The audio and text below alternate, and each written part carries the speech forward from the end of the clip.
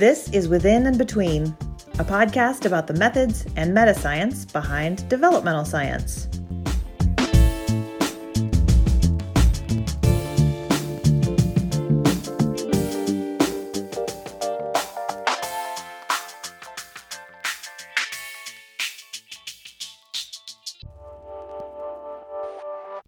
Hi, it's Jessica Logan. And it's Sarah Hart. And welcome back to an episode of Within and Between. Hi, everyone. Hi. This week we took, I guess it's kind of like a request. Had a couple of people talk to us about this paper that commentary paper that we had that just came out. And so thought we would go over the ideas that are in this paper. Yeah. What a fun paper to write, Jess. Oh my gosh, it was so fun to write. Yeah, so this paper, to kind of give you guys a little bit of background, the paper is called From the Trajectory of Heritability to the Heritability of Trajectories. And it's a commentary paper that's going to be published in Behavioral and Brain Sciences in response to this big tome of a paper called The Cultural Evolution of Genetic Heritability from Uchiyama and colleagues. Where I guess the way I was not as familiar with this journal as I guess maybe I should have been, but the way this journal works is they, have this really, really big piece that's supposed to be like this big theoretical piece. And then the journal kind of half publishes that. It's not a full publication, but they put it out. They say this has been accepted, and now we are going to receive commentaries or responses to this paper. And then that's it stays out there for 6 months or whatever. And they elicit tons of commentaries. You put in a proposal, and then they invite certain ones for full submission. It's a couple thousand words every commentary. And then they publish these. It's going to be 20 or 40 commentaries, somewhere in there, to this original big piece. And that's one issue of this journal. So it's super cool. And yeah, it's such a cool idea. Yeah, you and I, Jess, have a paper, our commentary that was accepted in it, with our good friend and colleague, Roger Kevitt. So we thought we would talk about this a little bit. This is kind of an idea that, I kind of say if I'm in the hallway rambling about this thing that I've been thinking about, this is it. This has been something, that it really kind of came out of thinking and working with you way back in the day. And continued. I spent a sabbatical month in Cambridge with Roger, and, we shared an office. He was so kind to share his office with me while I was over there. And, I would ramble on about seeing this idea when I was there. And we finally got a place to write up this idea. And that's what we're going to talk about today, what this idea really is. Yes, exactly. Oh my gosh, that was so fun to hear you lay that all out. Because you brought me in sort of later on this. You guys had already talked about maybe writing this and then said, hey, you want to come do this with us? Mm-hmm. And so it was really fun. Yeah, we finally, Roger saw this paper came out and saw the request for commentaries, and he wrote me and was like, this is it. This is our time to finally get this idea out. And then the three of us came together and wrote up the idea. So cool. Okay, so let's talk a little bit about what it is. I mean, the title is one of my most favorite things. I love this title so much, but I understand that somebody looking at it might just be like, this is word salad. I don't, what are you even? The English language is really funny when it comes to prepositions and prepositional phrases, and the word of is a particularly confusing one. It's one of those where the order of words makes a difference. And so that's why we said trajectory of heritability versus heritability of trajectories. But the way that I think we should build up this argument for the listeners here is we'll get there. But let's start off with a little bit of a simpler concept. A simpler concept that I have in our outline written as growth is something that people do. Let's start at the very beginning. Yes. A very fine place to start. So yes. You see, individuals are born and they grow. Oh my God. And that's pretty much my entire child psychology class, if you were to see it. So Yes, maybe to break that down a little bit more. Yeah, we mean more than like the statistical idea of growth, right, Jess? Is that what you're trying to say? That's what I'm trying to say, Yes. is how, like, thinking about a skill or an ability. So thinking about reading skills or math skills, those are skills. I've just used that word 100 times that people start off not knowing anything about and grow in their ability to do them or use them, however you want to describe it. You can't read, and then you practice at it, and then eventually you can read. So that's what I mean by growth is something that people do. And so one of the things we have talked about on this podcast before is how we both really like to study individual differences. Mm-hmm. That's something that's just like anytime that people are talking about a skill or an ability or a trait, I'm usually thinking about, yeah, but how are people different from one another on this? And if they're different from one another on this, what else are they different from one another on? And so yeah, why are they different from one another is where most of my work sits. Exactly. Why are they different? So that if you think about at people at one point in time, mm-hmm. everybody still, there are lots of individual differences. People are still different from one another. Yeah. So if you were to get like a sample of a couple 100 5-year-olds, Mm-hmm. you'll see lots of individual differences across those Mm-hmm. 5-year-olds. It would actually look like a nice normal distribution if you were to graph their reading skills, let's say. You'd have a couple of people who are really, really, really good at reading and a couple Mm-hmm. people who couldn't do it at all. And mostly people would be right in the middle. Maybe 5 years old is not a great, because at 5 years old, technically, it You're right. kind of looks a little skewed. Reading but, is a poor example of 5, but how about eight? By 8? At 8 years old. 8, there you go. Nice normal distribution of skills. But so not only though do they individually vary if you pick everybody at 8 years old, but if you follow people from age 8 to age 9, they're going to get better at reading at different rates. Mm-hmm. So they grow and change at different rates. So not only can you have individual differences in your intercepts or in your, how static time point of a skill, you can also have individual differences in how fast people acquire that particular skill or how slow. Yeah, and this is the idea, right? Like inter-individual versus intra-individual, right? Kind of how a person changes across time. Why am I laughing? Because it's kind of like a within person effect versus a between person effect. I was like, what am I saying? That's funny. Oh, we've come back to within and between, haven't we? Yes. But see, I think that within person effects refer to how fast or how much something changes within a person. And so I think that our field is sort of used to thinking about that idea. How fast is this changing within this person? Mm-hmm. But not necessarily thinking about the fact that there is variance in that between people. Oh, got you. Yeah, that you can. Yeah. All right. Yeah. Nothing really. I'm like, yes, you are correct, Jess. We're used to thinking about within, like, people do grow and we can model how much a person grows or changes. But thinking about that change as having variance, I think, is a little bit more of a stretch. And so that's our first stretch.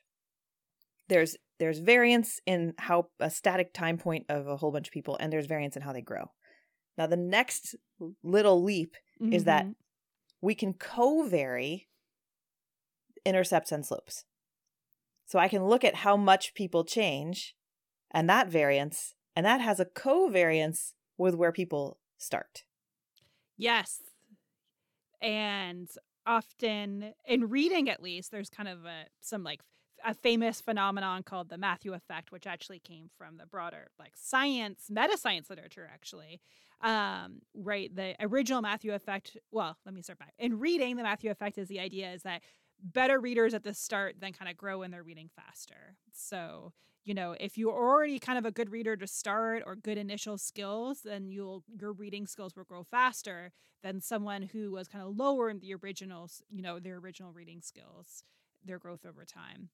And eventually, if it works in a sample, if you see it in a sample, not if it works. If you see it in a sample, you don't necessarily see it in all samples. And there's lots of arguments about how, you should statistically define it, and if it exists or not, we're not going to get into that. Mm-hmm. But if you were to see it, then you should see something that's called fan spread growth, right? That across time, the variance in your sample as they're changing across time should get bigger.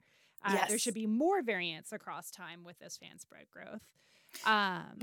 Which just to clarify that point, that means that if you're measuring 8-year-olds and you're measuring 9-year-olds, when they're 9, there's more variance than when they are 8. Mm-hmm.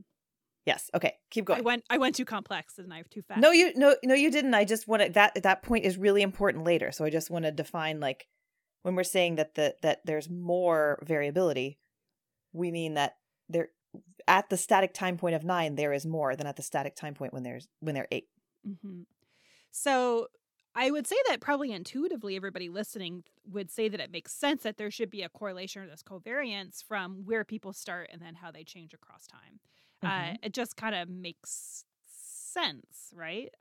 Or else we would not have correlate. I get, at least in my head, I don't. You tell me if I'm wrong about this, Jess. We wouldn't then see if we just looked at cross-sectional samples from kids studied at 8, kids studied at 9, kids studied at 10. We wouldn't see that high of a correlation between those time points if it didn't make sense that there was a correlation for where you start to how you grow. Sure. Right? I don't know. Yeah, I buy that. I mean, yeah. Right? Relatively the rank order, people tend to stay in the relative rank order over time. Yeah, like they do tend to, like, when you're 8, you're the kids who are 8 are in the same rank order-ish as when they're 9. That's why it correlates it from 8 to 9. Yeah. So I see what you mean. So the idea would be that if being, oh gosh, this is very complicated. Okay. We spun out. Individual differences at 8 are correlated with individual differences at 9. Stability of reading skills in particular is pretty strong. It's like 0.6, 0.7, 0.8. Yeah. And I think math is probably pretty similar. Do you know? I don't actually remember off the top of my head from 6 to 7 or 7 to 8 or wherever. Yeah. What am I talking about? 8 and 9. There's actually not been a lot of developmental work in math, which is another thing, but I would assume it's relatively the same, but there is more change in skill across time, I would say. So maybe a little bit less than math, than reading, but. Still, so anytime you're an auto regressor is what we call that sometimes, to be really super fancy. It just means auto as in self, regressor, regression coefficient. I was trying to not, I like to break down terms, but that one I got lost in. It just means predicting itself. It's just the same measure over time. It tends to be pretty highly correlated because you're measuring the people on the same thing twice, basically. So they're pretty strongly correlated. And so when they're growing, surely it's going to be related. Got it. Yes. I believe it. So to bring us back to your point, Jess, yes, there is a correlation or covariance between intercept and slope, where you start and how you change across time. Mm-hmm. And you can model that. Yeah. Like you can estimate it. It exists as. You can estimate that covariance, you mean? Yeah. Yeah, you sure can. And then to back off of covariance, I mean, that's definitely there. But there's also the question of you can predict the intercept and you can also predict the slope or the change. Mm-hmm. This is something that we went back and forth a lot in that paper on when we were writing it, is like, what is the word? Is it change? Is it slope? Is it growth? Is it trajectory? Is it development? It's kind You're of right, because the title is trajectory. Yeah, I've usually always described it as change. But that's just the word that I say without thinking. Yeah, in that case, we're really just talking about how people are changing over time. That's the trajectory or the change. Mm-hmm. I think I know why people don't write about this. So what we're trying to say is that you can predict an intercept and you can predict the slope or the change of something. So you can predict a static time point and you can predict that change. And the same variable that you use might predict your slope differently than it predicts your intercept. So we know that socioeconomic status is correlated with individual differences in reading skills at age 8. We know that that's a pretty common predictor. It's a covariate that goes in most of our models. it does not do as good of a job of predicting change. And you wouldn't necessarily even hypothesize that it should predict change. Right, exactly. And so they're not completely different constructs, but their sources of variance are different. Yes? Yes. And yes. Now, how do you measure intercepts and slopes, Jess? How do I measure them? You mean Or like would I model them? How do you model it? Yeah. You can model them in all kinds of ways, but the common probably, I mean, this is a whole, oh my gosh, this is a whole other episode in and of itself. But one way that we'll probably talk about the most here, because it ties into our BG stuff we'll do later, is with structural equation modeling. So we'll use, they call them latent intercepts and latent slopes, and we'll model those. And that ties really nicely into the BG, matrix algebra situation that we'll get into in a minute. So in those cases, we call those factors the latent intercept and the latent slope. Sometimes we just call them intercepts and slopes just to be confusing. So we have both an intercept and a slope. And that's how we'll model how kids start and how they grow. Yeah. And change over time. You just throw in some more arrows if you want to predict it, or if you want to decompose it. Say you're a behavioral geneticist. By decomposing, I mean you want to say this variance around the intercept, this variance around the slope, and the covariance between the two. I want to further break that down into sources of genetic and environmental influences if you're a behavioral geneticist, let's say. But you equally could, I don't know. I'm sure people like to decompose things for other reasons, but yeah. Probably. Yeah, probably. Decompose all the variants. Just go for it. Yeah, now I'm spinning out thinking about all the different ways we could decompose variants. So I need to just focus back in here. Yeah. So I think so that's sort of the basic idea of that intercepts have individual differences, slopes have individual differences. They can covary, they don't always, and different things can predict them. Their sources of variance are not necessarily the same. Oh, and the last point that I wanted to make, why I asked you how do you model it, is that this is different. To me, this is a true developmental approach when you think about growth, intercepts and growth factors, or, this change across time. And that's different than this cross-sectional modeling, which is kind of the key point, right? So like if you look at a sample of all 5-year-olds and all 6-year-olds and all 7-year-olds, and you look at what they look like at 5, that you look at what they look like at 6 and what they look like at 7, this cross-sectional approach, that's a different type of modeling than the modeling we're talking about now. And I think that will hopefully be important, because then we'll talk about why that matters. Right now. Genetics part. Yeah. Okay. So let's transition into behavior genetics. Yeah. So thinking about behavior genetics, if you think about, again, reading skills at age 8, we know how heritable those tend to be, although it's different in different samples, but we have an idea of how heritable, or how much the variability in 3rd grade reading scores, for example, is due to genes versus environments versus, non-shared environments.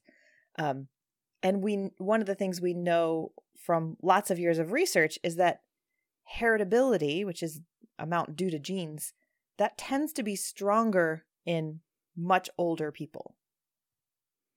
Am I saying that right? You want to? Yeah. Do you have some idea of, or some benchmarks about how heritable things are, so we can give listeners a concept? A real number. Some real numbers. Yeah. You see, I wrote examples and I didn't actually go look them up, which is what I meant to do before because I wanted to have real data and not just my recollections of papers I've read. Yeah. So when you're looking kind of cross-sectionally, right, at heritability, well, first of all, there's something called the first law of heritability, which is the idea anytime you look at a trait, you will, if you do a behavioral genetics approach on it, you will find that a good chunk of the variance in that trait, or the good chunk of the individual differences in that trait, is due to genetic influences, is due to this heritability idea. Pretty much if you measure a person, or if you have them answer a question or whatever it is, you're going to find heritability in that given trait. How much you watch TV is heritable. Like everything is heritable. When you look at it cross-sectionally.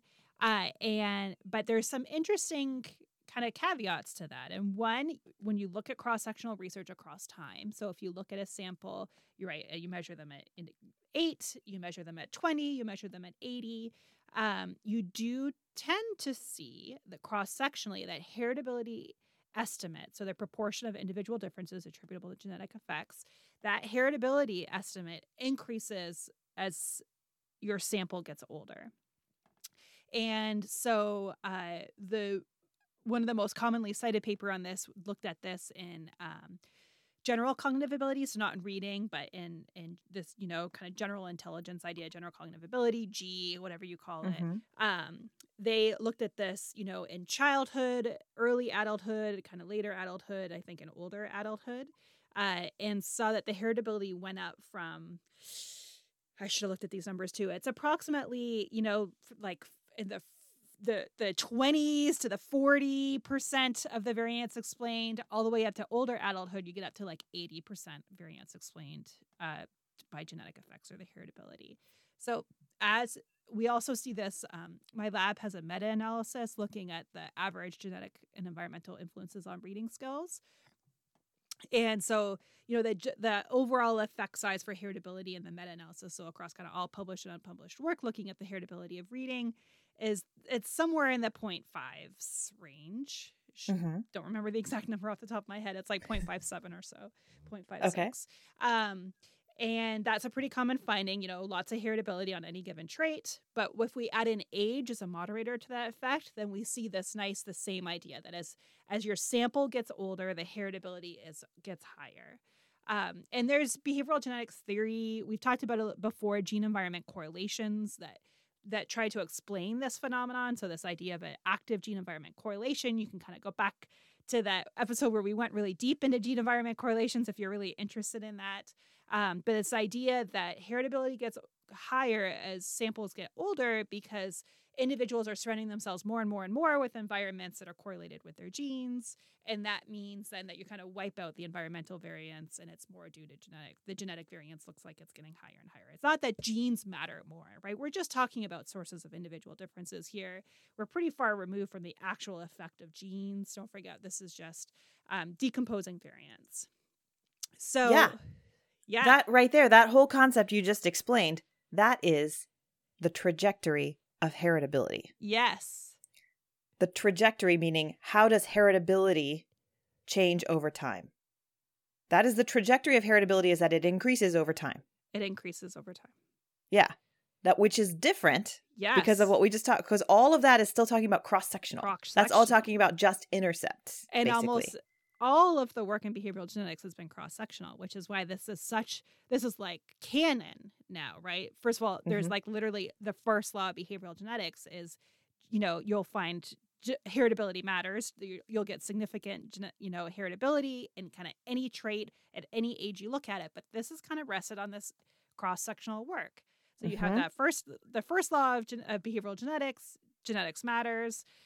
Or will be shown to be mattered in a sample. And then you're right, that it increases as samples are older, this cross-sectional. So this is pretty, like an undergrad in my behavioral genetics class can say this finding easily. They've seen lots of figures of it. They know this finding. Exactly. Okay. Which is different than how heritable a slope is. Yes. Which is why individual and so remember we talked about how predictors of your intercepts and predictors of your slope could be different because they each have individual differences and they each have their own variances that are not necessarily perfectly correlated. So because they have different sources of variance, that includes genetic and environmental differences. And so one of the first papers we ever did was taking a growth model of reading and decomposing the intercept and the slopes. Yeah, actually using like a developmental approach and let's just not do it cross-sectionally. Let's take a developmental model and let's do a latent growth curve model of reading skills. So to look and see and we see that, the findings for the intercepts match up really nicely with the rest of the field and what everybody else is finding. Because it's literally a cross-sectional data point. This is just when kids are 3 or in 3rd grade. Yeah. That's how that decomposes. But when you look at the slope and how much people grow, we, at least for reading, saw a much bigger contribution of the environment, the shared environment, for how kids grow compared to when there was just one time point. Yes, the growth factor is almost entirely shared environmental with reading. And that's at least, I think, the finding that we're like, whoa, and we saw it, and then we saw it again, and then we saw it again.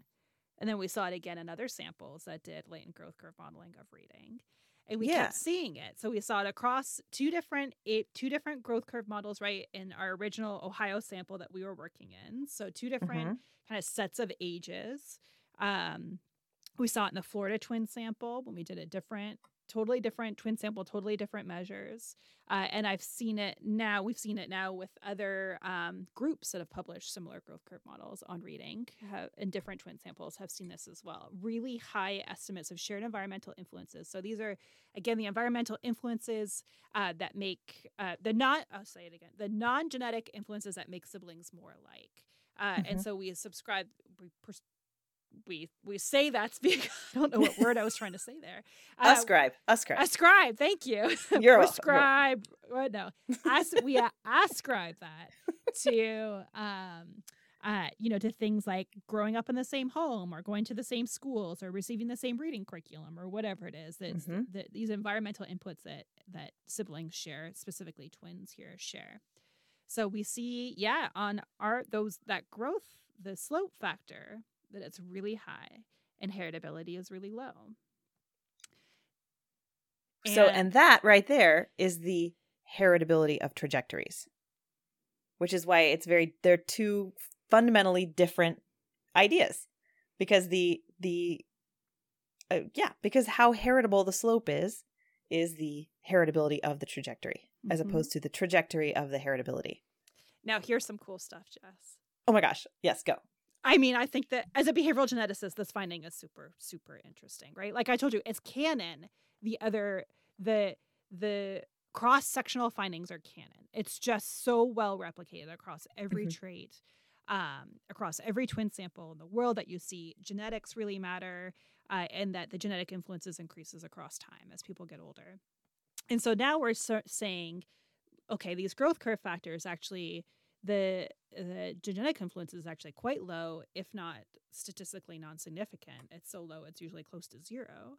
Yeah, that made a lot of people mad, actually, I remember. Yeah. And our here for reading, then the shared environmental influences are really quite high. In a reading cross-sectionally, when kids are young, we do see some shared environmental influences. It is a trait that does tend to show shared environmental influences. Not a lot of traits in the behavioral genetics world show shared environmental influences, but reading does. I at least think that it's because it's something that's explicitly taught. It has to be taught usually in schools or by parents. And so there's a lot of environmental input that's in common across the twins. And so we do tend to see shared environmental influences when kids are first learning to read, when the samples are first learning to read, so they're younger ages. But we really see a lot of it on the slope factor. Almost all the individual differences of the slope. Now, so first of all, that's cool in itself. And we thought that was cool in reading. And, when we were writing this commentary paper, I was like, let me just, is it just reading? Is it just in, specific cognitive skills and childhood that we see this effect? And, I did a quick gander across the literature, and when any behavioral geneticist has published a latent growth curve model of any trait, pretty much, it was pretty consistent that the findings on that growth curve factor is totally different than would be expected from the cross-sectional data. So pretty consistently, what the literature shows when you do a latent growth curve model and from a behavioral genetics approach, the latent growth factor, how people are changing across time, has little to no effect due to heritability. So that estimate is 0 or close to 0. And I looked at BMI, personality, even I think height changes. So kind of across these different phenotypes, heritability of how people are growing or changing across time is really, really, really low. What? And I know this is even for phenotypes that have really high heritability at the intercept. That's amazing. Yeah. I So didn't know that outside of these children's development areas. That's so cool. And so, it's Cognitive.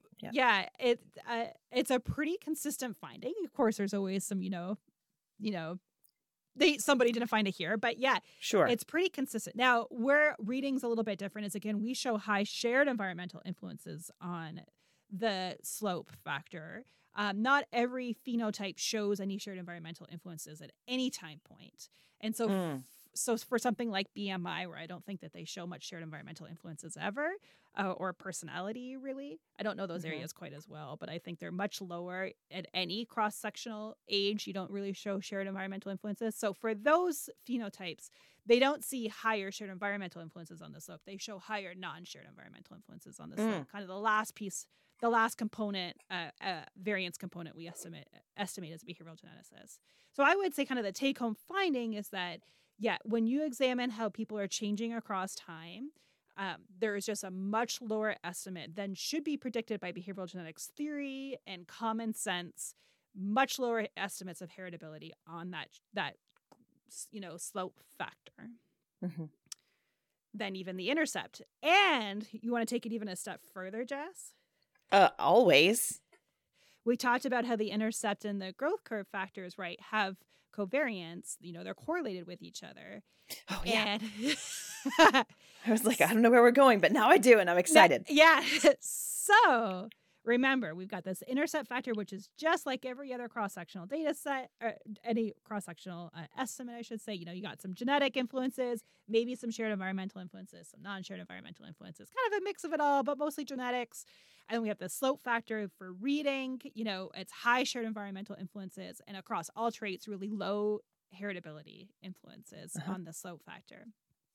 When you look at the extent to which genes and environments are correlated across the intercept and the slope factor, so you can look the extent to which there's the same genes or the same environmental influences affecting both the intercept and the slope factor, so the extent to which they're the same genetic or environmental influences, it's like zero.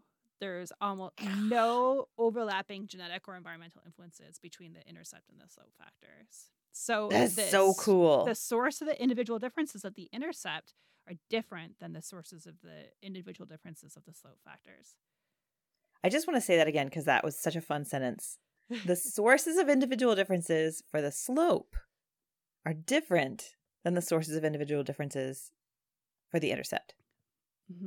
I feel like I missed some words in there, but that's exactly, so that even though they co-vary, and they may co-vary pretty strongly, 0.6, maybe, who knows? It just depends on the skill. They co-vary at different levels, the intercept and the slope. But what you're saying is that even within that covariance, that the sources are not the same. They're not the same, especially the genetic influences. I mean, it's got to be one of those influences. It's got to, if there's that high of a correlation, something's got to be, underlying that correlation. But at least when you look at the genetic effects, it's not the same genes. And for reading, it's not the same shared environments. That is so awesome. So we thought, in our papers, when we published our empirical papers, we said things like, what is influencing how kids are changing in their reading scores? And it's likely explicit instruction, right?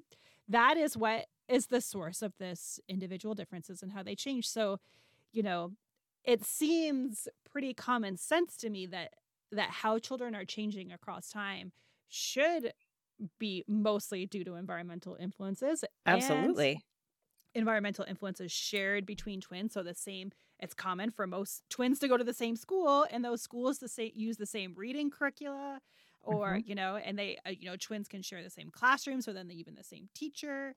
And, that's at least, we haven't empirically tested this, and we can empirically test it with one day, hopefully with a specific type of model, we can empirically test this. We don't know this. Let me take this step back. We don't actually know the sources of those individual differences. We don't know what the shared environmental influences are. Right.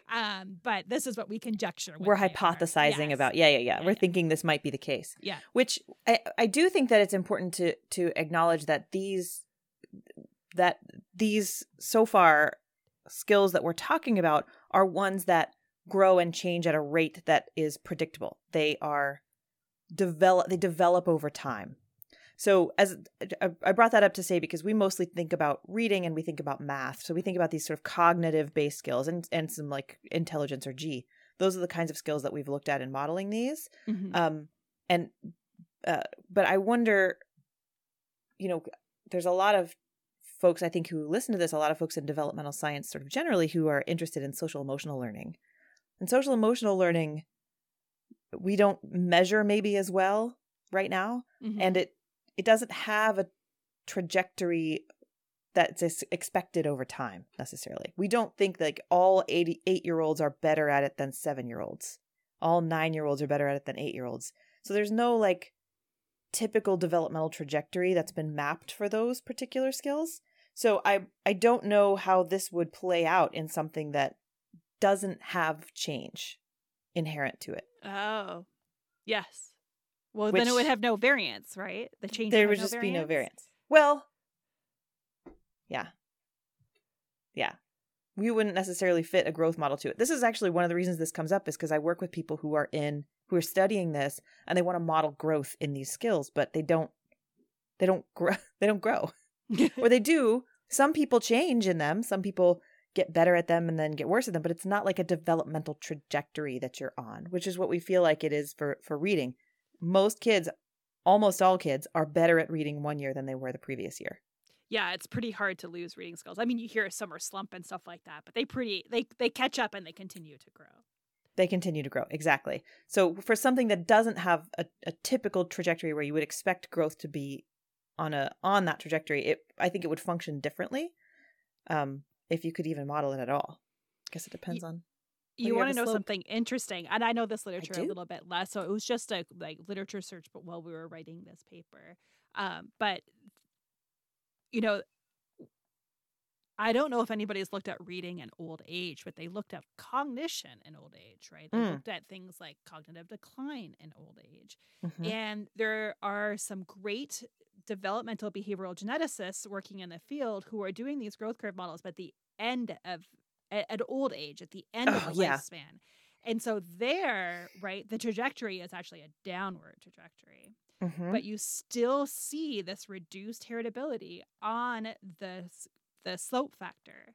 So cool. Yeah. So, although the slope will be negative, right? People are losing their skills in old age, but you still see that it is not nearly due to genes the same way it's due at the intercept to genetic influences, right? Because remember I said at old age, the genetic effects on the intercept are quite high, really high, like 0.8 for general cognitive ability.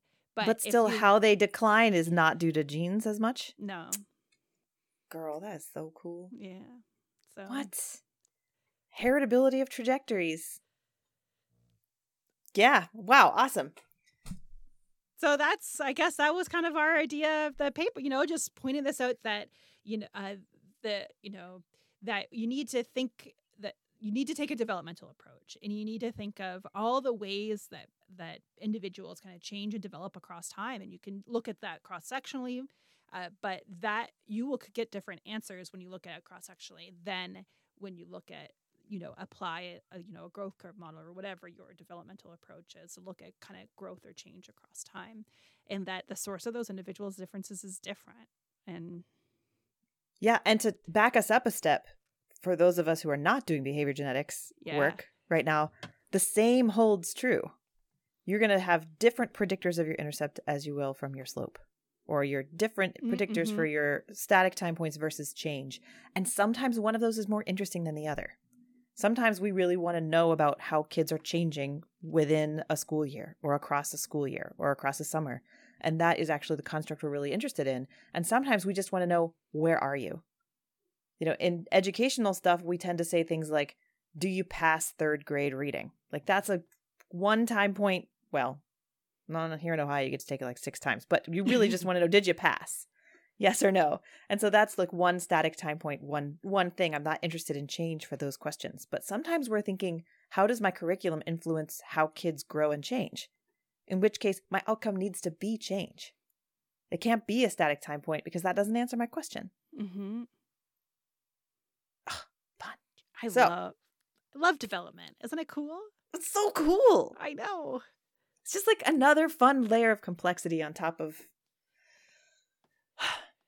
Anyway, we love development. That's why we're a developmental science podcast. Yeah, the end. Thanks for listening to us talk about this commentary piece. We hope that this helps you, think through some problems in your own research and maybe helps you read through our commentary and understand our word salad of...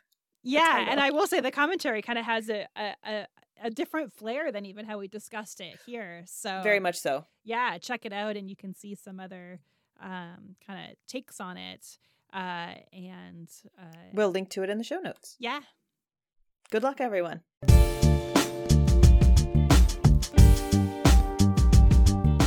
Thanks for listening to this episode of Within and Between.